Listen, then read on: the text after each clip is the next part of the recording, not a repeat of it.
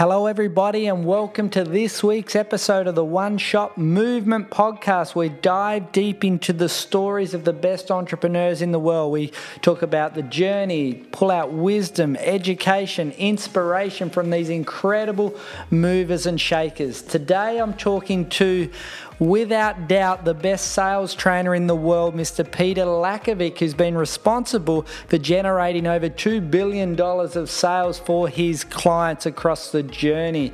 He's an incredible entrepreneur that's had businesses, helped the Entourage grow their business. He's an inspiring entrepreneur, and I'm super excited because this episode is a highly educational episode. So if you're looking to improve your sales skills, you're going to get a lot of value out of this episode with Petar Lackovic.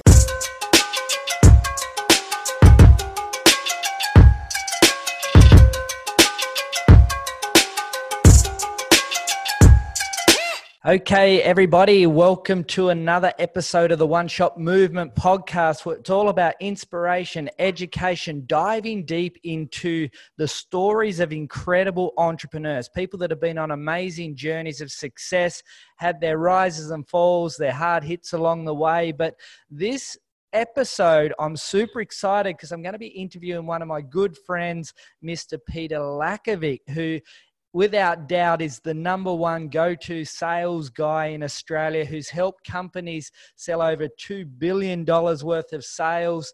I did a workshop with him on sales, and there's so much value. He's been an inspiration to me, not only in selling, but other skills. He's sharpened my sword in presentation skills, understanding more about the psychology and NLP.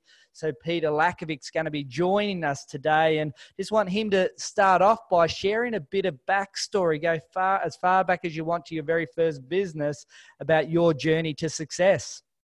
Craig, thanks so much for that kind introduction. It's great to be here. I'm looking forward to spending having a good conversation with you and going through the journey that I've been on. And if it can impart some knowledge along the way, then I'm super pumped about that. So, yeah, listen, my background, mate, I can go all the way back. It's interesting. You see a lot of people today have the hard luck story. You know, I was destitute and broke and came from nowhere to rise up through the ashes. And I don't really have that story. I'm quite fortunate. I grew up in business with mum and dad. So dad came to Australia with, a suitcase and couldn't really speak English when he was 24, 25. And mum came here from Germany, where my grandparents left the war over there and found their way to Australia when she was 2, and she was a receptionist in accountancy practice, and dad was driving taxis at night and cement trucks during the day, because that's pretty much one of the only things you didn't need an education for, and didn't really have to speak a lot of English about as well. So, but they got into family businesses, being the good old the WOG background, as you can call it back in those days. They bought the corner deli and had a deli. And I kind of grew up in the deli with mum and dad from the age of about 8 or 9 years of age. My brother was, he's about 18 months older than I am. So he was probably 10 and a bit. I was 8 and a bit. And we spent most of our life in the deli and learning from mum and dad. Now I look back, Steve Jobs says you can only ever connect the dots going backwards. You can never connect the dots going forward. But I look back at my time, and they had the deli, then they had another deli, they had a coffee shop, and they had a fish and chip shop. And so I kind of grew up in that business. And I remember now I can look at all some of the skills that I even use today that I learned from my dad in the 70s and the 80s running businesses. So literally to the fact that one day dad came home and he said, we bought the fish and chip shop next door. So we had a deli, and then next door was a fish and chip shop. And that was like Christmas for us. I think I was about 9.5 at that stage. And because back in the 70s, fish and chip shops were like McDonald's are today. It's like pretty special outing to go out to. And Dad built it up really, really quickly, to the extent that one day, probably about a month later, Mum had to go and help Dad in the fish and chip shop. So it was about, fish and chip shop open about 5:30, 6 o'clock at night. And 7 o'clock, Mum had to go help Dad in the fish and chip shop. So you had me, who was about 9.5, my brother, who was about 11, running the deli, while Mum and Dad were running the fish and chip shop next door. And then Alex had to go next door and help Mum get some more chips, because back in those days you never had chips frozen out of a packet, right? You'd buy potatoes, you'd peel them, you put him on this machine, he'd jump up and lift his weight on this lever to put the potato through the blades to cut the chips because they ran out of chips. So you had this 9.5-year-old kid running the deli. You had a 11-year-old kid cutting fish and chips in the back, and mum and dad running the fish and chip shop. And that's just what you did, right? I think now they call that child labour. Back then they call that love. We didn't get paid pocket money and stuff like that in those days. So I put a roof on your head, I put clothes on your back, I put food on the table, you will work. And that's kind of the mentality. So, I grew up in small business with mum and dad all the way through to my teens. And I think through osmosis, I learned a lot from mum and dad in that capacity, even, upselling and cross-selling. And, mum and dad used to bundle, a burger or a sausage roll and a pie with a drink. And we had meal deals before McDonald's probably had meal deals. And it was always the way that the shop was set up was, mum and dad would put stuff on the shelf because if you thought of one thing, the next thing next to it made you want to buy that, and the next thing next to it. So there was a system and a structure to everything. So I didn't know it back then, but it was just, I learned a lot so much through that capacity. Then I wanted to get pocket money, right? I wanted to buy a Walkman. I wanted to buy my cassette tapes. This shows you how old this was, a long time ago. And so I got a job at the corner deli down the road from our place so I could actually get some pocket money. And I remember going into that shop and looking at it and going, it was just a mess. Everything was everywhere, and the cool room was non-functional. It wasn't efficient, and there was just stock on the shelves just out of place. And so that weekend, I just reorganised the whole shop, and I went in after school on the Tuesday, so I usually worked on weekends. And the manager goes, "Pete, can you just come around the back?" He goes, "What did you do to the shop yesterday?" I went, "Well, I thought I was in trouble." He goes, "Like, everything's different." I went, "I just thought it'd be easier this way." He goes, "It is. I can put more stock in the fridge, and it's easier to pull the crates out, and everything's like in order. And what made you do that?" And I didn't know any different. I just did what my parents had did. And, takings went up and sales went up, and it was interesting. So that was kind of my introduction into business, is just working in mum and dad's business, learning a lot from them, and then applying that to another business, which I didn't know any different. I just did what I thought was the right way to do it. And it was a very efficient way. So there was a subconscious system of growth pattern building in my brain, in my subconscious brain. And then I got into university pretty much because I was meant to go to university. I think as a parent, now that I'm a parent, I think what you want for your children is what you never had. And what my parents never had was an education. So it was all about go to uni, go to uni, go to uni, go to uni. So I did year 12 and I failed year 12. I didn't get into university. And I was overseas with parents on a trip back to my parents' motherland. And my uncle looked at my report and sent a phone call and saying I didn't get in. So I repeated year 12 and tried it again. And second time in, I failed again, didn't get into university. Second time into year 12. Actually, not a lot of people know this. So I didn't have the courage to tell mum and dad that, especially dad, that I didn't get into year 12 again. So I didn't know what to do. So I rang the university and, asked, could I speak to someone about what could I do? And I said, well, what score did you get? And I told them the score, and it's like, well, you didn't get a good enough grade. I said, surely I can speak to somebody. So I organised a meeting with the dean. So I had a meeting with the dean, went to university and sold myself into uni. So I got into uni without passing the qualification for the course to get into university, and got into uni. I then told dad that I actually got into uni. I remember distinctly the day they had a deli in Perth in Stirling, and I came home from seeing the dean, and dad goes, what happened? I said, I just went to university. He goes, why? And I said, I got into uni. I didn't tell him how I got in. I didn't tell him why I got in. I just told him I got in. And he literally, our whole family is pretty much 6 foot tall. We're all the same height. And he hugged me so hard. It was like he was a bear and I was a rabbit. I felt so tiny, and I could feel the importance it was for him. I was the first Lackovic in the history of any generation of Lackovics to get into university. I think for him, it was like, I've done good. My son's in uni, my job's done. He's going to have an education. He's going to have a job to fall back on.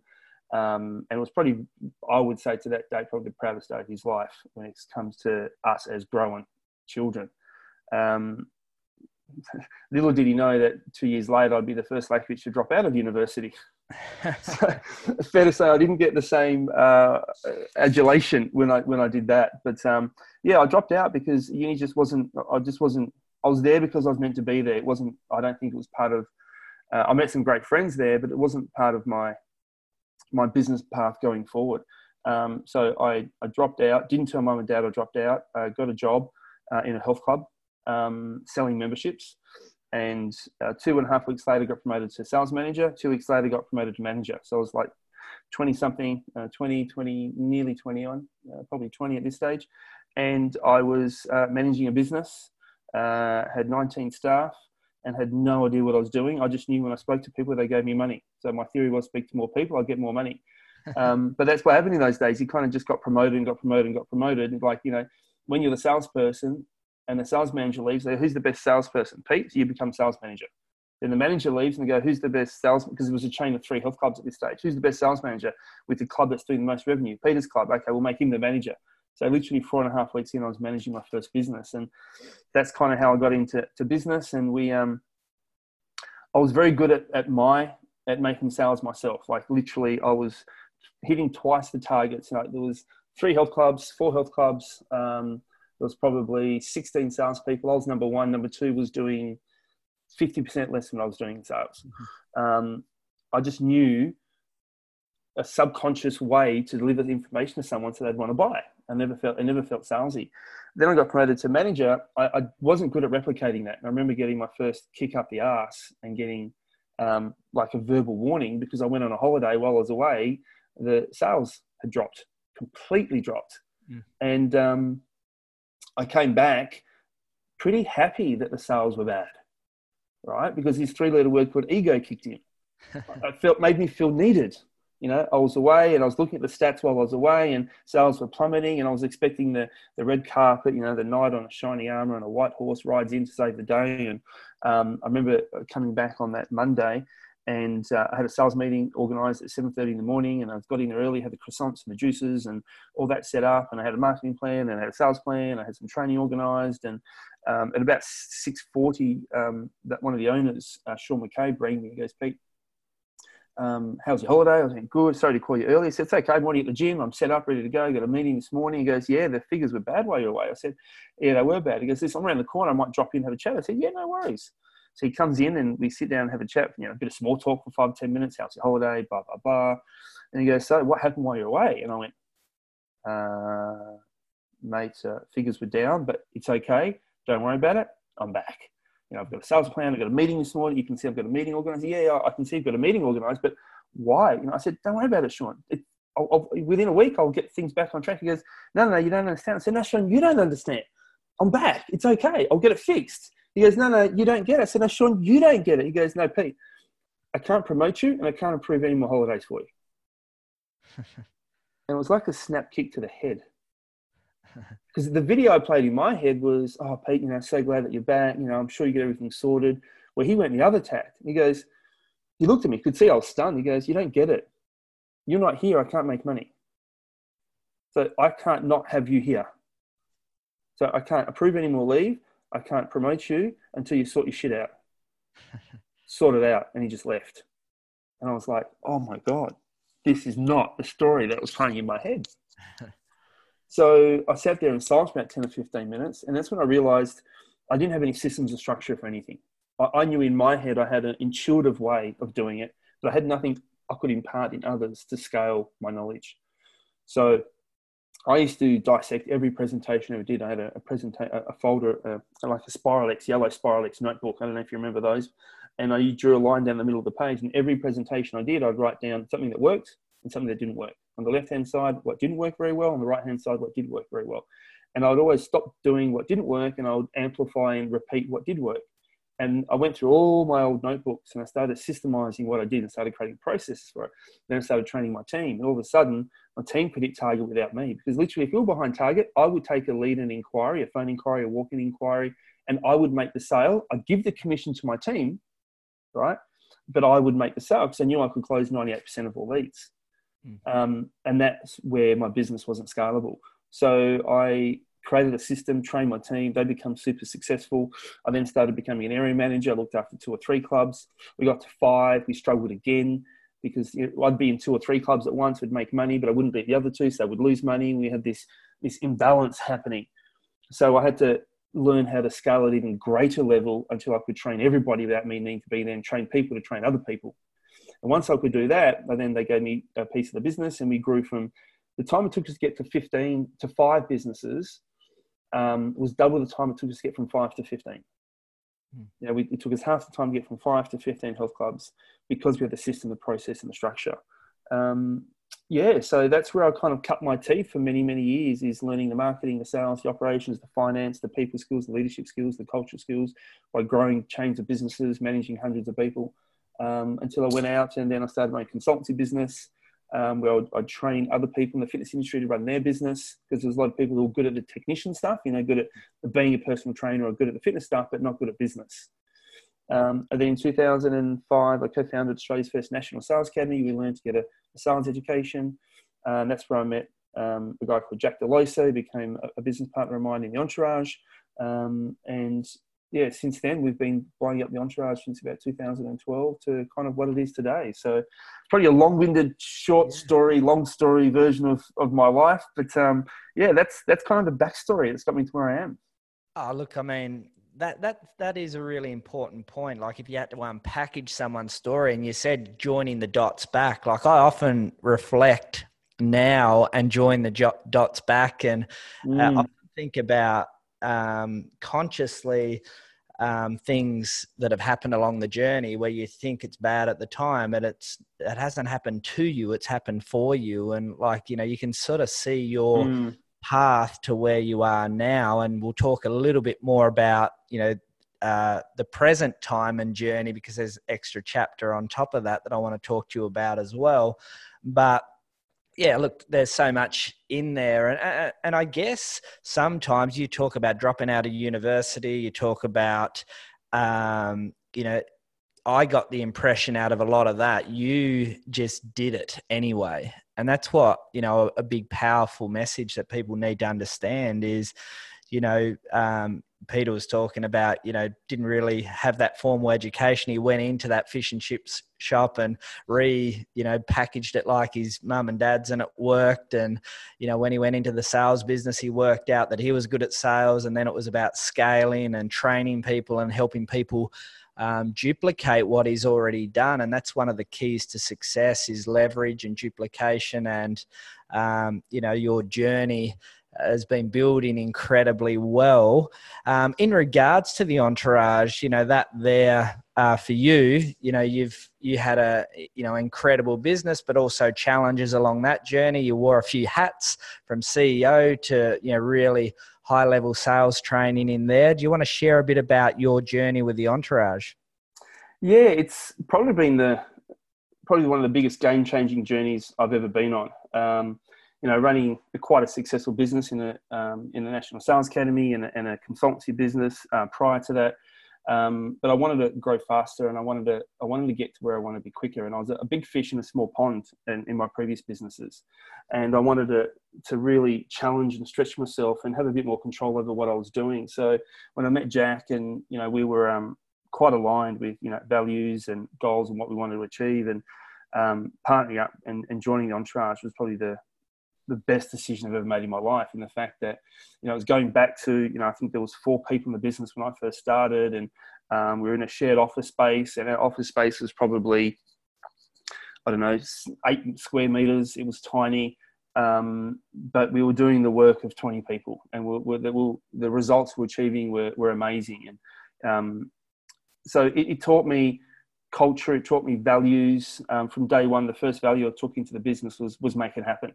It's funny you talk about my history. If I look back at connecting the dots, it was just about making decisions and making it happen, and opening one door before you can figure out what's behind the second door, and not letting procrastination get in the way. And our first value was make it happen to help each other, make it happen to help the community, just get shit done.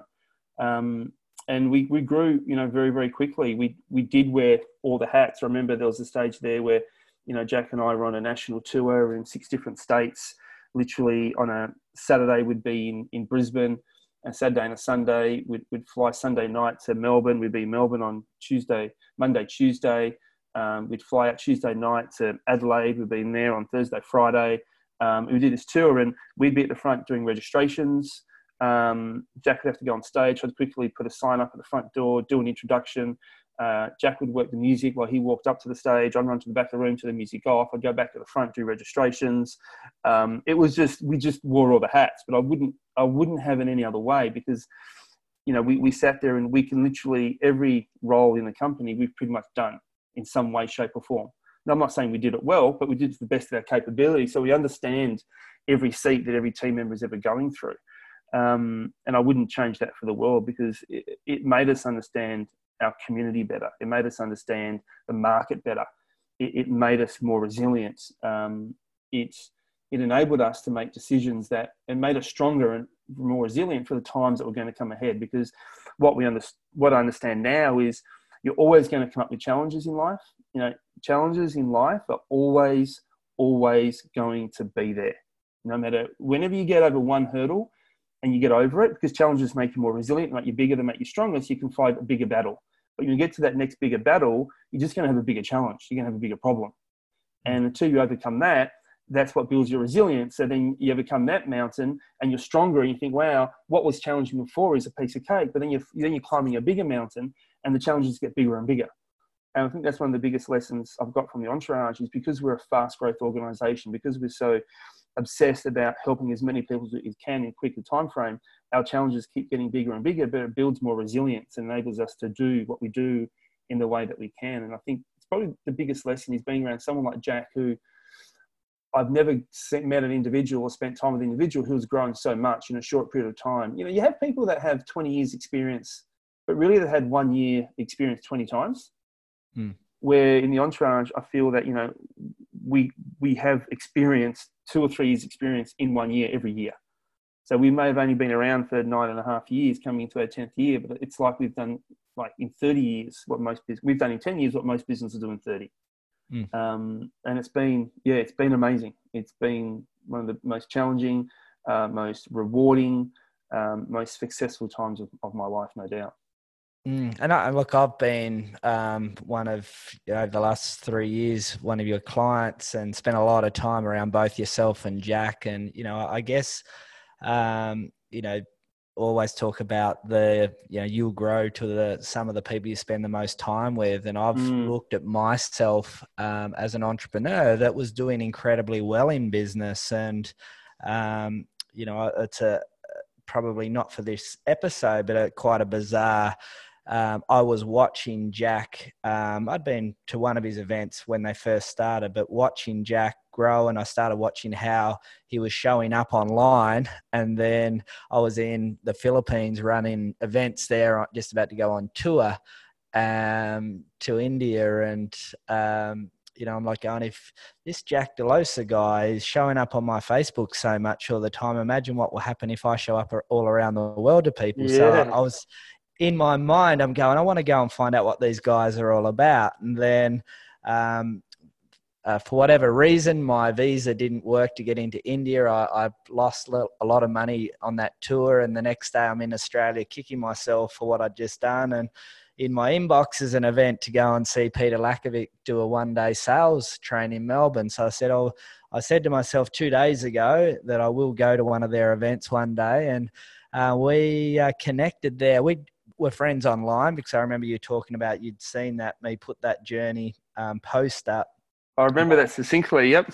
Yeah, but I said to you, when you did a really, really soft pitch to a reasonable, you're not expecting to turn up to an event and spend the best part of $15,000 up front to join the Entourage community. But by lunchtime, I knew the value that I got out of that. I said that, I'm going to rise to a higher level as an entrepreneur. And since then, we've spent time in Hawaii together. I've spent a lot of time with Jack and Peter. And that's a really important thing if you're on the journey, is to surround yourself with higher quality people, and your skills, your mindset, your growth, your bank balance will grow as well. Do you want to add any more to that, Peter?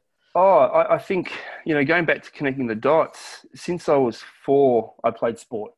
My dad used to coach a men's soccer team, and I went to watch them soccer, and I joined the under sixes, I think, when I was 4 years of age. And, I had a coach, and I went up and played state football at state league. And I remember when I was 6, we started a swimming club, and I had a swimming coach. I did tennis at the age of 9. I did athletics at 8, and I used to go for athletics training. I had a little athletics coach, and I played tennis at 10 or 11. I had a tennis coach, and basketball, and I had a basketball coach. And I did martial arts when I was about 15, and I had a sensei who was my coach. I even did breakdancing lessons. I had a breakdancing coach. So all I know is if you want to be great, you need a coach. Like I don't understand people who don't surround themselves with people that are better than them, right? It's, walk in the footsteps of those that have come before you, because there's a formula for everything. So my brain, my whole life is, whenever I've had success, is because I've surrounded myself with people who've been there, done that experience. It's held me in good stead in, I represented Australia in gridiron, American football, a bit of a weird sport. But I had great coaches around me that made me better. And I obsessed about, Muhammad Ali said, training should be the hardest thing you ever do. Fight night's easy. You don't get paid for the one round knockout. You get paid for the months of years of training you've done before then. The harder you train, the luckier you get. So I just think surrounding yourself and being obsessed about being around people that are where you want to be is the only way to succeed in life. And it's just a history of, whenever I've plateaued in my life, whenever I've had a lull, it's usually when I've been at the top of the tree and I haven't had people around me to help guide me or to be a sounding board. And I've had to make those mistakes myself, which has cost me hundreds of thousands of dollars and probably years of my life. So now it's about, what can you do to make sure that you are always growing? Because when you're not growing, you're going backwards. Yeah, 100%. And because we are talking about education, growth and skills, and you're, in my opinion, the number one guy out there that's teaching sales, I want to spend a little bit of time talking to you about sales and just basic fundamentals, common mistakes you see people make, how can people get better, customer journey. Like if you had a few minutes to talk a bit about sales and how to get better and growth, obviously coaching and mentorship and working with someone like you is going to fast track it tenfold. But for our audience here, if, we're talking about sales and value and growth, how would you, do a bit for the audience? Well, Pandora's box. Sales is interesting, right? Because when you look at sales, most people see it as a 4-letter word. That I don't know many people that grew up wanting to be a salesperson. Usually people get into business for 2 or 3 reasons, right? One is you see a gap in the market and you want to fill that gap, right? So you get into business and you need to sell to start selling that. 2, you start a business because you're sick of doing it for someone else and you want to dictate your own terms, your own income. And the 3rd reason you usually start a business is that your previous boss maybe just pissed you off and they didn't listen to you and you think you can do it better. But no one really grows up wanting to be a salesperson, right? Normally you're a good technician first, right? You're good at a physio or a Sparky or a chippy, or you're a good accountant, or you're good at something and you get into business. But, there's almost nothing in business that can't be fixed by more sales. And it's understanding people is the key aspect, right? I don't think sales is this big script where you can just learn a set of words and you'll be good at sales. Because it's not always what you say, it's how you say it. And it's the perception you give to people right now and how people feel with the connection that you have. So I think you've got to understand the psyche of an individual or what drives them in their decision-making process. What are their buying motivators? And I don't think people take the time we usually sell from a point of, I have a widget, I have a product, and I want to sell it to you. And I've got to try to convince you that this is the right thing for you. And I think that's where sales has changed right now. I think what we need to focus on is, how can I create a buying mindset in my consumer, not a selling mindset in me or my team? It's how can I get Craig Schultz to want to buy this mobile phone? Because when you buy it, you're buying it for the right reasons, instead of me convincing you that you need to have it, which is really old school selling. So I think the first important thing with sales, it's the mindset shift of, what are you trying to do? How is what your product does? How does it help? How does it enable? what's going to be the driving motivator in that individual. So if you don't know the buying patterns of your customer, if you don't understand their buying motivators, you've got no chance in making a sale. Now you can learn the closing scripts, but that becomes very pushy, old school 80s and 90s selling. I think in today's marketplace, the consumer is smarter. It's a noisier marketplace. They're getting sold to from social media, through emails, through telephone cold calling. Also, the marketing, the hit you get from marketing today far outweighs any opportunity you had in the past. So it's a noisy marketplace out there. So how do you stand out in that noisy marketplace? So people are getting hit every day to buy. So you can't sell the old school ways of trying to convince people. So I think the first step is understanding that what you do is enabling someone's life. Like, I have no problems cold calling someone. I have no problem getting on stage in front of 1,500 people and talking about what I do. And it doesn't come across salesy, because I know in my heart of hearts that when I get hold of you, your life will change.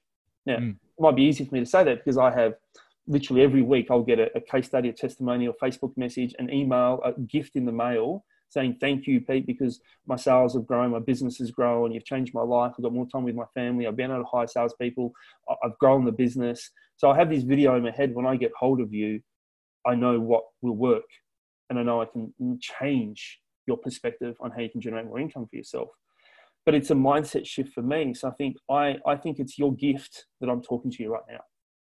If you're a customer and I'm speaking to you in sales. So I don't think it comes across if I'm trying to sell you anything. I'm so passionate about what I have and how it can help you. So I call this the doctor's mindset, right? So if you go to a doctor is sitting there going, okay, Craig, what's wrong? Where does it hurt? How long has it been hurting for? What have you been doing? What have you been eating? And they ask you questions that help them make the best diagnosis you can in the world.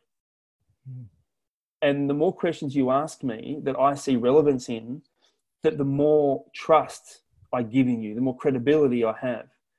So then I know you're making a better diagnosis. The biggest mistake people make in sales is they think the prescription is the biggest solution.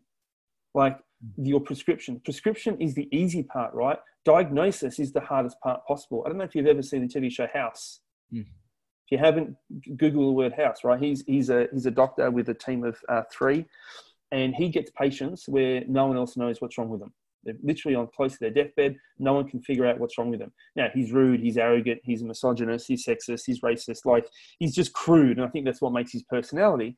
But what he does, he asks the hard questions to get to the root of the problem, to diagnose the problem. The prescription's the easy part, but diagnosing the right problem.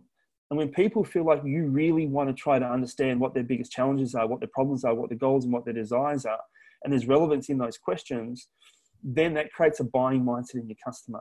I think that's where people go wrong. They don't, I've learned from my wife, who's also one of the most successful sales and marketing people I know, is that she can get people to tell her the deepest, darkest secrets within 5 minutes quicker than I know anyone else can. She has this uncanny knack to make people feel comfortable, ask these questions which everyone else feels embarrassed to ask, but she has no problems going there. And she creates this deeper connection with people. So I think having this doctor's mindset about diagnosis is the most powerful thing possible, and putting that into perspective. And I think the second most powerful thing would be, as much as I don't believe in scripts, you need a process, you need a structure. You need to reverse engineer what success looks like in the sales process, how people like to buy. You need to put structure and frameworks around it. You need to have models. And you need to know, it's what I call OBT. So we live in a task-based mentality. I have a task list, and I've got to do this, and I've got to do these 5 things on my task, and I've got to check these things off. But just because you do a task, it doesn't mean you achieve the outcome. I can give you a set of words, and you can say them, but it doesn't mean you're going to achieve the outcome. You get a C-grade actor with a script, and they're going to say the words, but it won't be a box office hit. But you get a Meryl Streep or a Robert De Niro, and they say the same words, and it's going to make gazillions of dollars. Because they know the impact they want those words to make on the audience. So I think we've really got to understand that when it comes to sales, it's not always about the script. It's the models and the frameworks to achieve what I call outcome-based thinking. What is the outcome you want your customer to feel at this stage of the sales process?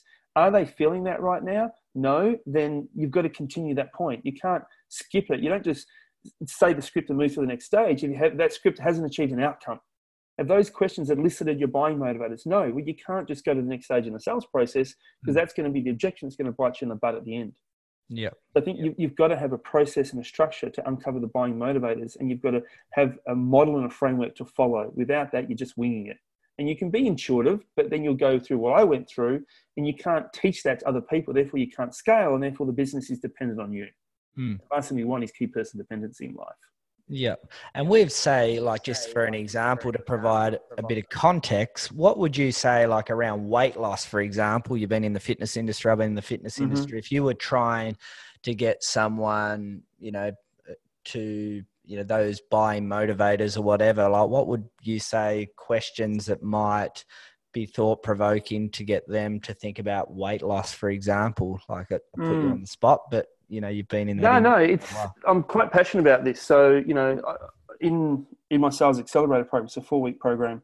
This is one of the biggest, when what I share with you right now, the results that I get when I teach this one concept changes everything for people. Like, literally, I have 100% success rate of people getting success before the program finishes, right? And it's usually within the first week or two, they've doubled or tripled their conversion rate. They've shortened their sales cycle. They've increased their average dollar per sale because of this one concept. And what I'm going to talk about now is more order and sequence and structure rather than exactly what to say. Because what I need you to understand is we tend to start a sales process with our icebreaker, right? We do this, what I call fake rapport. Say, Craig, if you inquired with me, maybe you reached out through a Facebook ad that I put out, a private message on Facebook, a landing page, a lead page, an email inquiry, a website inquiry, right? You've reached out for some reason, okay? And I'm calling you back, or I'm emailing you back, or I'm doing a Zoom call with you or something like that in the sales process. And most of the time you go, oh, Craig, how are you? So good to meet you. How are you? How's your weekend been? How's Christmas? We do all this conversation where the customer knows, like, I don't know you yet. So you're asking me these, how's Christmas and New Year? I'm all for building rapport, but, the customer today, they know that you're just doing an icebreaker. They know that you're just building rapport. And then once you build rapport, you go to the next stage. So what I don't do anymore is I don't do the fake rapport. The first step of any sales process is introduction. In my introduction, I want to cut to the chase. I think you've inquired with me for a reason. And by avoiding that, by doing rapport, you're lowering the emotional level that someone actually has. Think about it in the fitness industry. If I'm going to lose weight, what has to go in my head for me to reach out to you? I've got to look at your ad, look at your website, search, Google you in my lunch break, morning tea break. At the end of the day, once I put the kids to bed, I've got to go out of my way, cut through all the noise. I've then got to type in a message, click a button, pick up the phone, jump in my car, run to your studio, call you, whatever the lead source is. There's a lot of emotional drivers that are going in. Like, for me to say to you, I want to lose weight, Craig, it's almost like me going to AA. It's like, hi, my name's Peter. I'm an alcoholic. Hi, my name's Peter. I'm unhappy with my body. There's a high emotional driver that's going to creating that lead. And we ignore that by following a sales process that says, build this rapport in the stereotypical way. So the first thing I'm going to suggest someone goes out there is, if someone has sent you any type of lead or inquiry, the first thing you say is, hey, Craig, I've just got your insert lead source. I've just received your email, your private message. I've just got your phone call. I just saw you jumped on the website. And I can see you've reached out. What's made you reach out today? Because when you reach out, who do you reach out to? You reach out to an expert. And what are you reaching out for? You're reaching out for help. So what it's actually doing, it's changing the paradigm that I'm not the salesperson chasing you. You're the customer chasing me. I call it the switch. We want to turn from chase-er to chase-e. Because that's the quickest way to lower buyer's resistance for somebody.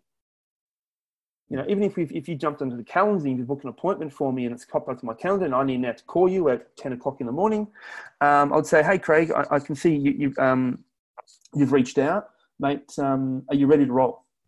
You know, are you ready to go? Yeah, I am. Great. So, mate, before we start, what made you reach out?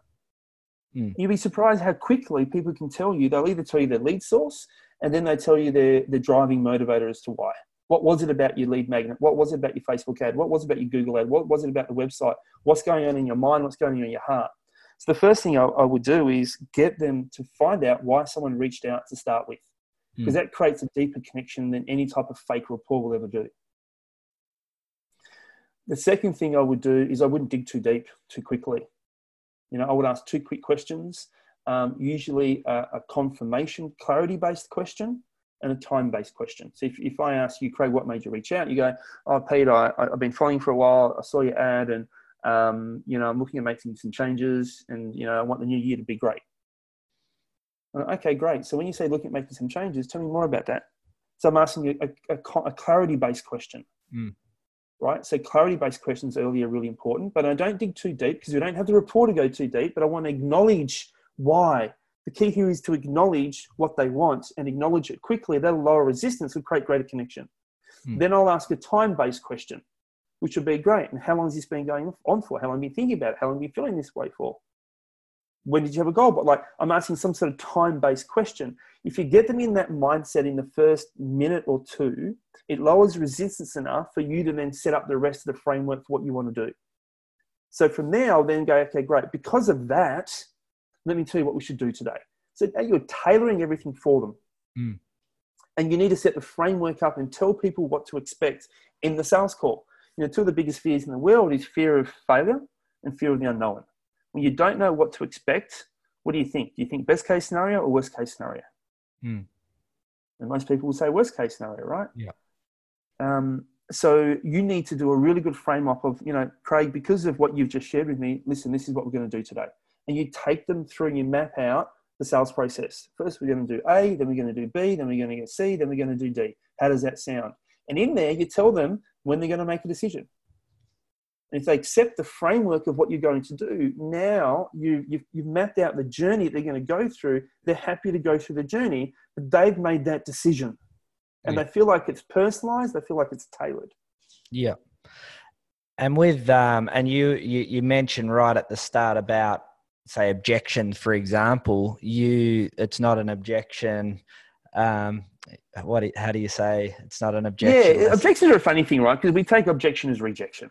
You know, we think if someone's taking us an objection, they're rejecting us. And we usually wait until the end of the presentation, and then people give you the objection, you have to overcome it. So my mindset goes to, it's only an objection if they say it. If you say it, it's a conversation. Right? It's only an objection if they say it. If you say it, it's a conversation. You know, I know in the fitness industry, I used to get a lot of people saying, you know, I want to think about it. You know, it's a common thing. You know, I want to think about it. I think about it. I want to think about it is usually a screen. It's hiding, you know, money, or they don't see high perceived value. It's their way to kind of buy more time. So to stop people procrastinating, I bring that up so they can't. Because when you say, Craig, I want to think about it, I go, oh yeah, but it's like a tug of war, right? You're objecting, so you're pulling away. I say, yeah, but I'm trying to overcome it, so I'm pulling the other way. The more I pull, the more you want to pull back. And we've got this tug of war, and nobody wins a tug of war, right? Because one person always falls flat in the mud. So it's always win-lose. So for me, it's like, if I know a lot of the time someone's going to give me the I want to think about it objection, I bring up that objection first, because then it's just a conversation. So I might say to you, Craig, and this is really important, if you're going to bring up an objection, which is the objections, let's face it, are usually quite logical, you've got to get someone out of the logical brain into the emotional brain. It's hard to fight logic with logic. It's like a positive end of a magnet with a positive end of a magnet, they repel. Right? So it's like 2 rhinos fighting, they'll just butt heads.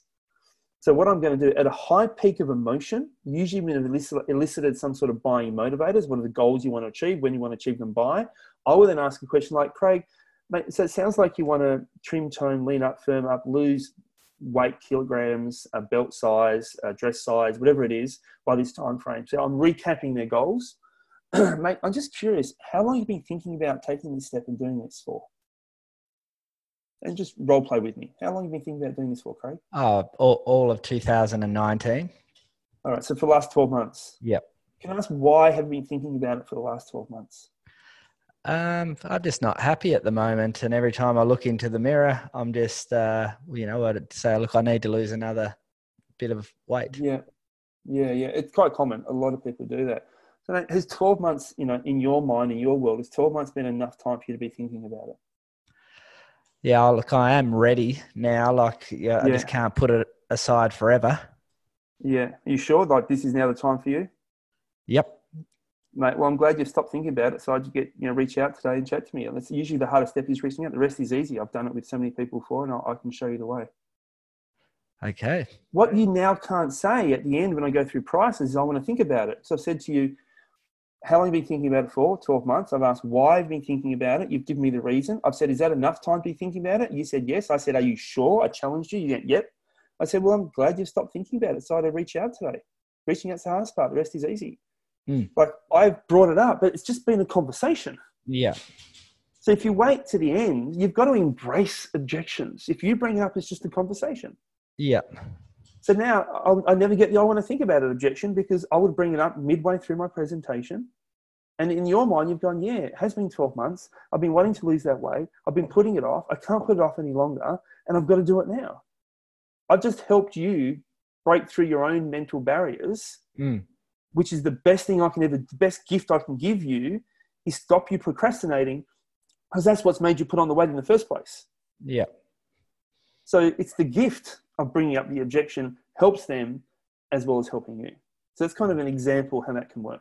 Yeah, look, I think anyone on this episode today, the value that we've got out of Pete, and we're going to go at the end to let him share a bit more about what he's doing now with his sales accelerator and so on. So I want to thank Pete for sharing this. There is one more question around sales, and I think it's untapped, and a lot of people don't ask the question, but what would you say, and how would you help develop more referrals for business?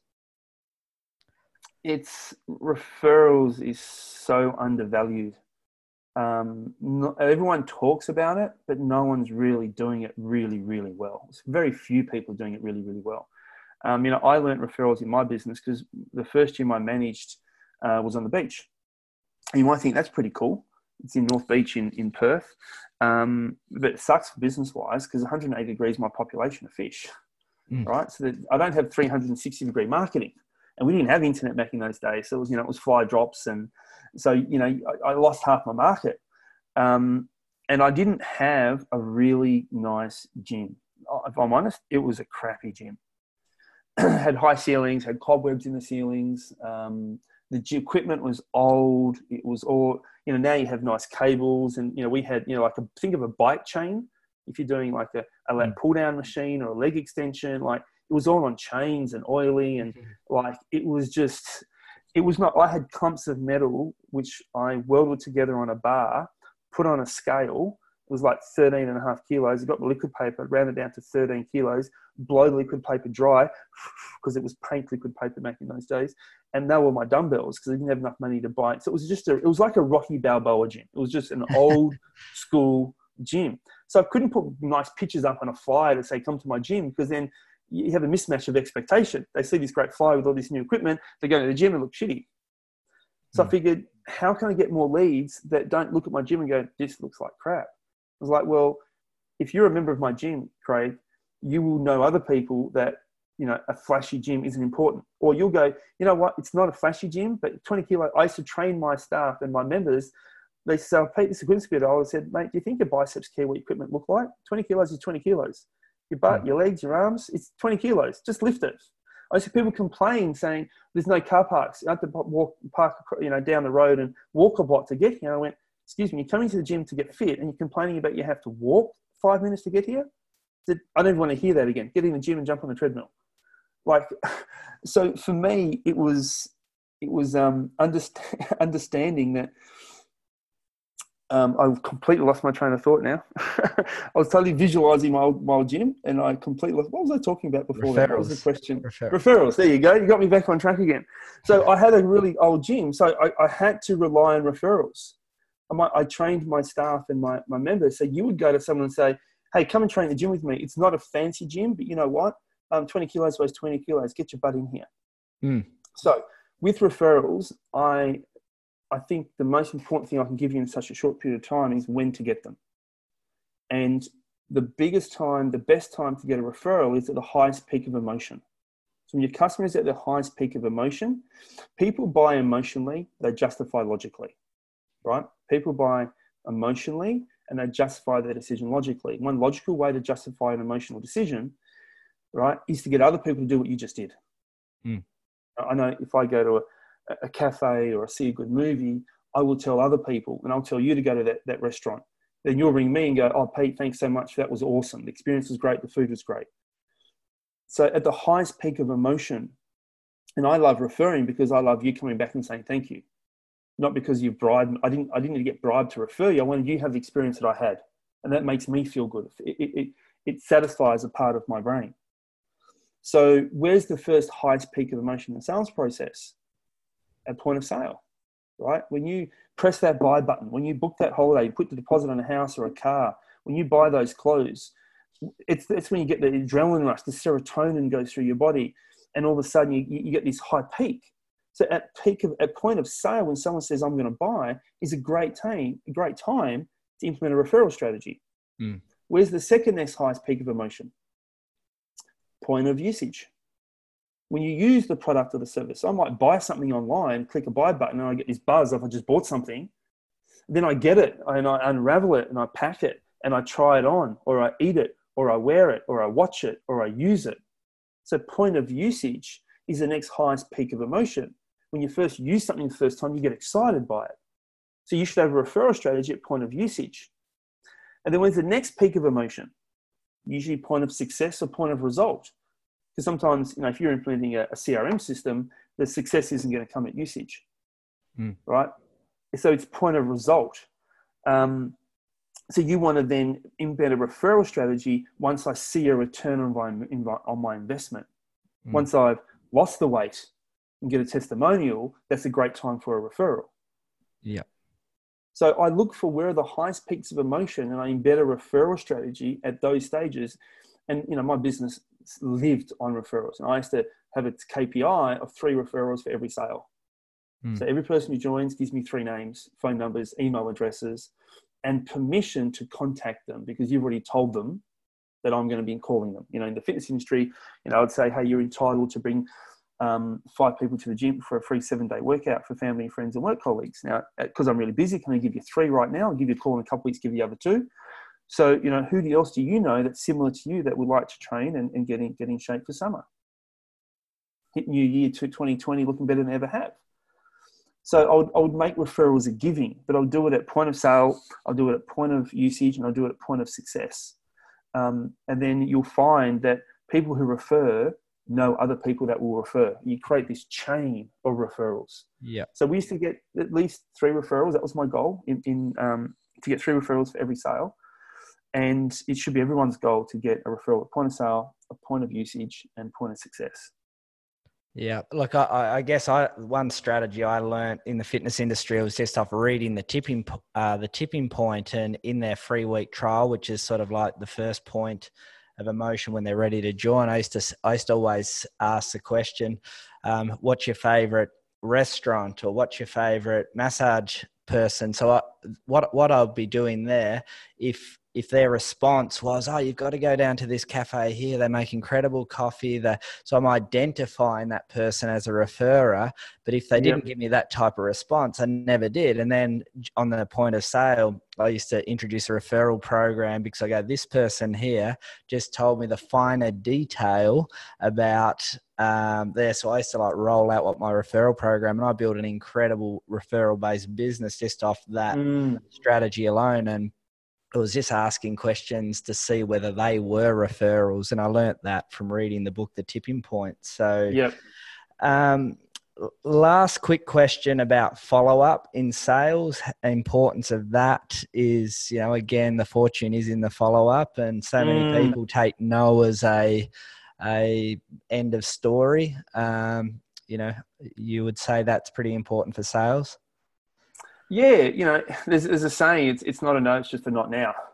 But you've got to know your customer. You've got to get the reason. You've got to understand the reason why there's the no. But there is so much business growth opportunity missed because of lack of follow-up. You know, we're always chasing the new lead and the new marketing strategy, the new opportunity, where you've got someone who has followed you, who's reached out to you. For whatever reason, it wasn't the right time. It doesn't mean that in a week or 2 weeks or in a month or in 3 months or in 6 months, it's not going to be the right time then. And we forget about those people we spend all that money and time trying to get. So there are some rules with follow-up, and probably the most important rule, I'm a weird guy. I love follow-up, right? Because I have success from follow-up. You know, people hate follow-up because they feel they're a nuisance. You know, I get people that go, Pete, how many times can I call someone before I'm annoying them? I'm like, well, if you're already thinking that, you're already annoying them. So some of my follow-up rules are, number one, you never leave any type of communication, whether it be written, you know, SMS, social media, email, verbal, you know, telephone, face-to-face, Zoom, or face-to-face. Never leave any type of communication without a time, a day, a date, and a reason for the next contact, right? You always have a time, right? 3 o'clock, a day, Monday, the date, the 3rd of January, right? Because you don't say, I'll call you next week. There's 52 next weeks in a year. Which one's yours? Next week, there's 7 days in next week, right? I'll call you around lunchtime tomorrow. Well, when's lunchtime for you? Between 12 and 2? Like, you know, there's 120 minutes in that time. You've got a 1 in 120 chance of getting in that 1 minute of calling them. So you're going to have a time, day, and a date. And then the most important thing is, what's the reason for the next contact? You've got to set up a reason. If they're contacting in a day, in a week, in a month, in 3 months, in 6 months, create the reason for the contact. Because then you'll never have to bug anyone because they're expecting your call. So I'll always leave every communication with the time, day, date, and reason for my next contact. And you make the reason in that call. The second thing that you need to do is, your reason cannot be the objection you got for why they didn't buy in the first place. So if you said to me, Pete, you know, I've got to go speak to my partner, I'll say, great, no worries, I'll give you a call next week. No, it needs to be, okay, Craig, one, find out who the partner is. And you should have known that early in the process anyway. That should be part of your framework we talked about early in the conversation. So you should never get a surprise. You should never present unless you know the decision makers are present for you, wherever possible. But you're making sure that you have a time, day, date, and reason, but you create the reason there. The reason can't be the objection. So if you said to me, I want to speak to my partner, I can't ring you up and go, hey, Craig, it's Pete here. How you going? Have you had a chance to speak to your partner? Because 9 times out of 10, what do you get? Oh, I haven't had a chance to chat to him yet. Yeah. Pete, I've just got to work out my finances. Let me get back to you. Okay, no worries. I'll give you a call next week. Ring, Craig, how you going? It's Pete here. Have you had a chance to work out your finances? Oh, I'm still trying to make it work for you. Can you send me a proposal? I want to read the proposal first. No worries. I'll ring you up a week later. Craig, have you had a chance to read the proposal? Oh, I'm still going through it. I haven't been able to share it with my business partner yet. When you ring with the objection, you get the objection. Right? So you've got to set up a reason before you get off the phone, but the reason can't be the objection. Yeah. Does that make sense? Yeah. If you want to think about it, and it's going to be like, hey, Craig, I can understand you want to think about it.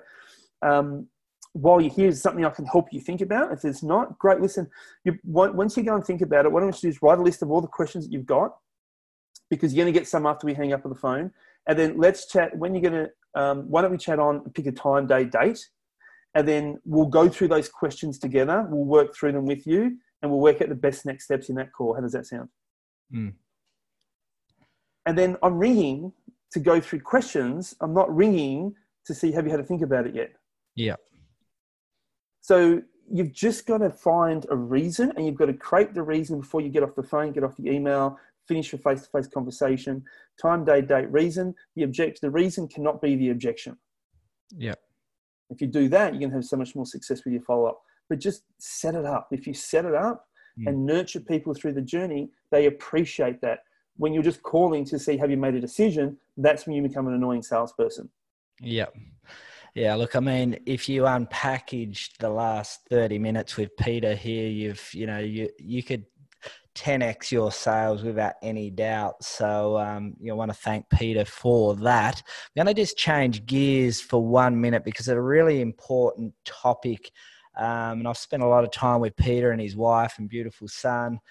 We've had the pleasure of spending, just downtime and quality time in Hawaii together. And his wife is an incredible entrepreneur in her own right as well. And I can't wait to get her on the show. We've had a bit of a chat about that. But one thing I do want to talk about, because that's a bit about my values and that as well. And you've made a recent sea change, high-level career in Sydney, moving, shaking, growth, high growth business with the Entourage. And you've flipped and moved back to where home is, where the heart is, and spending quality time and wanting Braxton to grow up, spending more time with family. Can you talk a bit about that? And, and even Annette as a high level entrepreneur, and, when you've got two people that are super successful like you both are, like, how's that living with someone that's sort of, highly accomplished too? Yeah, it's, I think life takes you down the path of being true to who you are and being true to your values and understanding what your values are and understanding what's important to you. What I've realized now is that you can look past and 20 years is gone. And it might be really hard to comprehend in the moment when you're a 20-something or a 30-something or even a 40-something, no matter what age you're in. Especially having children makes you realize how quick time goes, right? Because you've got a reference point of watching them grow. I know you've got that with your family. But time disappears really, really quickly. And if you're not aligned and understand what your values are, then time will pass you living someone else's life instead of living your own. And I've done that many years. I've looked up and gone, what have I done in the last 5 years? Is this where I really want to be? Am I achieving what I want to achieve? So it's having that consciousness about what's really important to you and why are you doing what you were doing? Sometimes we're chasing. We spend our whole life chasing. Look up, and I spent 20 years chasing. Yeah. I haven't spent 20 years living. Yeah. So for me, it got to a stage where, we had very fortunate to have a beautiful son and, love spending time together as family. And it's like, Nat and I sat down and had a chat and he goes, well, can you see yourself living here in Sydney your whole life? And what do we want for our family? What do we want for Braxton? What type of environment do we want for him? And, family is one of my biggest values, if not my number one value. And, Annette's the youngest of 5. A lot of her family are spread out all through, central New South Wales, the Blue Mountains. So we don't get to see them as much as we'd like to. Plus a lot of Braxton's nephews and nieces are, in their teens or in their 20s now, because she's the youngest of 5. I think she's maybe 15 years younger than her older sister. So we didn't get to see them a lot. And, I sat there and I thought, well, I grew up with, 3 brothers, cousins, and I just adore family. And we sat there and thought at one stage, I'd love to see what it's like living back in Perth. My brother's got 2 kids here. My other brother's got 2 kids here. They're all under 10. And Annette, we had this conversation. She goes, wow, okay. We had a realization, and we had a flight booked for my last year in December the 6th, my mum's 70th birthday, to visit her as a surprise. And Annette said, well, we've got a flight booked. Why don't we use that as our one-way ticket? And literally with 6 weeks to go, we kind of packed up house and moved house and had to sit down, had a conversation with Jack. It's about wanting to look at what is the lifestyle that we have around us and what's important to us and what does that look like. And my theory is when you've spent time mastering your craft and not focusing on the money, but focusing on who you're becoming, you can be successful anywhere in the world. And, I think I've never chased the money, but the money has come because I've focused on who I wanted to become and who I'm enabling rather than chasing the dollar. So, we sat there and thought we can be successful anywhere in the world, but, you want to create the lifestyle and the environment you have is probably the biggest contributor to your success. So it was probably the hardest decision for Annette, leaving her family behind and the big city of Sydney and the contacts and no doubt the bigger business pool that is perceived to be out there in the world, that Sydney's the place to be. And we've moved over here. It's been literally 12 months, just over 12 months now. And, it's not going to, and change doesn't come without challenges, because that's what change creates, right? It's meant to push you and stretch you. And it's meant to help you realize the next steps that you need to take. So it's been a great learning curve for us in setting up a new home, setting up new friends, setting up a new business community, keep in contact with the current community. You learn to leverage more effectively. You learn a lot about each other when you make changes as a family. I think that strengthens you. It makes you understand each other.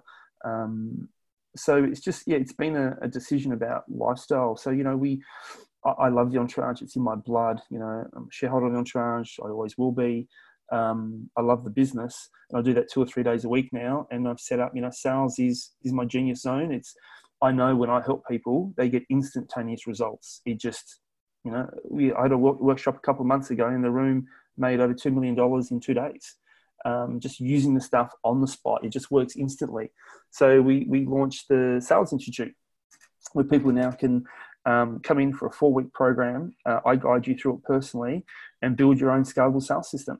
So you can get replicable results. That's not dependent just on you, but it's a process and a system and a structure. So we've been running that 2 or 3 days a week. Those programs have been so much more successful than I ever thought they would be. The results the members are getting are just crazy good. I'm so proud of them. And it's making us realize that we can run, this business as well as enable the Entourage anywhere in the world. As long as you've got the right environment around you and you feed your soul, the rest will fall into place. Wow. And that's such an important part. And for me, spending time with family. And I was literally having this conversation with my brother-in-law yesterday. He said, I've been with your sister now. We've got 4 kids together. We've moved down here as a sea change ourselves for 20 years. He goes, where did that go? I still feel like I'm a model on a magazine. But that's how fast time does go. So I was having that conversation literally 24 hours ago. So just in wrapping up, Pete, just a couple of rapid fire questions. Do you have a favorite book or podcast? A favorite book, man, that's a really good question. I went through a stage where I read a book a week. So I've read, I don't know how many books. What's the book that's probably made my biggest difference? I listen, podcast wise, there's quite a few that I love to watch, and it depends on how I feel at the time. I will jump around podcasts. I think you've got to look and align with what feeds your soul at this stage. So I continually watch or listen to Masters of Scale with Reid Hoffman. Yeah. I love the structure of that podcast. I love the narration, the storytelling behind it, the stories behind it. I also love Business Wars. It's probably one I listen to a lot now, is Business Wars. It's probably one of my favorite podcasts at the moment, because I love true stories. If I'm watching a movie, it's a true story. So I love seeing how businesses went head to head, what made them win, the stories behind them. Again, it's narrated really, really well. So I'd probably say Business Wars is my favorite at the moment. Right. And what would you say the best piece of advice, whether it was from your father or working with Jack, what would be the best piece of advice you've ever received? Oh, I'll probably give you 2. My dad once told me that if you hate where you are, be the best at it. Right? I came home whinging one day about working at the deli, and I wasn't getting paid much, and it was hard, and it was hard work. And he goes, if you don't like where you are, be great at it, because you'll either get promoted or you'll get poached. Right? The best way to leave where you are is be the best at it. You will never take your next step until you're ready for the next step. You've got to be great at your current step to take the next step. So just obsess about being great at whatever you are doing. And the second piece of information that I would give out is just always action precedes clarity. Right? The answer, you never get the ducks will never line up in a row for you to make sure your decision you're making is going to be perfect. You need to take the step to get the clarity. I don't know what's through that door until I open and I walk through it. I can make all the stories in my head, but action precedes clarity. You've just got to do it first, because if you're at a fork in the road and you ask yourself, should I go left or should I go right? Now, some people will get out their GPS. Some people get out the weather map. Some people will phone a friend, right? But the most successful people in the world will just go either way. And if I go left and I realize a kilometre down the road there's a cliff face, what have I now just figured out? I figured out the right way to go. I figured out right was the best way to go. So now I'll just deviate and I get right. Well, the person at the beginning is still trying to figure out their GPS, their weather map, phoning a friend, what should I pack? Like, just act. right? And once you act, the clarity will come. Let's say left was the best way to go. Then you got there twice as fast, right? So be comfortable to act. So action precedes clarity would be the second thing I would say that has probably made the biggest difference to me. In regards to vision, I feel that you're right, well and truly driving into your vision with, a sea change, lifestyle change. Do you have a vision of where you see your business, yourself, family in the next 3 to 5 years? Yeah, definitely. I believe when people learn how to communicate effectively to other people, magic happens. And I think some of us, many of us, are losing the ability and the art to communicate. We're letting technology take over. I've seen firsthand the life-changing differences it makes when, there's so many. My biggest fear for people out there is you are the world's best kept secret. You have a great product, you have a great service, and no one knows about you because you don't know how to communicate, you don't know how to sell it, you don't know how to get people to want to buy what you have. So what I want to do is, now that I've got the best sales formula, the scalable sales system, the formula is that it works undeniably in any industry. I've just got thousands and thousands of people that have gone through the process and the program, and it just works. And the results are instantaneous. Like, you use the system, it works tomorrow on your very next phone call, right? I need to be able to get that in the hands of more people. So what I'm looking at doing now is creating sales trainers, sales training ninjas, who can teach the scalable sales system. And I'm going to personally mentor these people to use the IP that I have to go and train other people to run these programs all over the world. I think if you can learn a non-pushy, a non-sleazy, a non-salesy way to talk about who you are, what you do, and get people to buy in on that, people to buy your products or services, it's going to enable so many people to have a better option in life than they have right now. So it's about building the Sales Institute and creating a model to get the IP that I've created to more hands, to help more people, avoid being the best kept secret out there. So that's kind of the business vision for the next 3 to 5 years is to take that global. And personally, I just want to spend more time with my family. I want to spend more quality. I love being in Perth. I can drop my son off to school. I can pick him up from school. I love teaching him. I coach his soccer team. I coach his basketball team. I love being in his life. I want to spend more quality time with my wife. Our biggest challenge is that we love work. And we do it so much. So it's about prioritizing.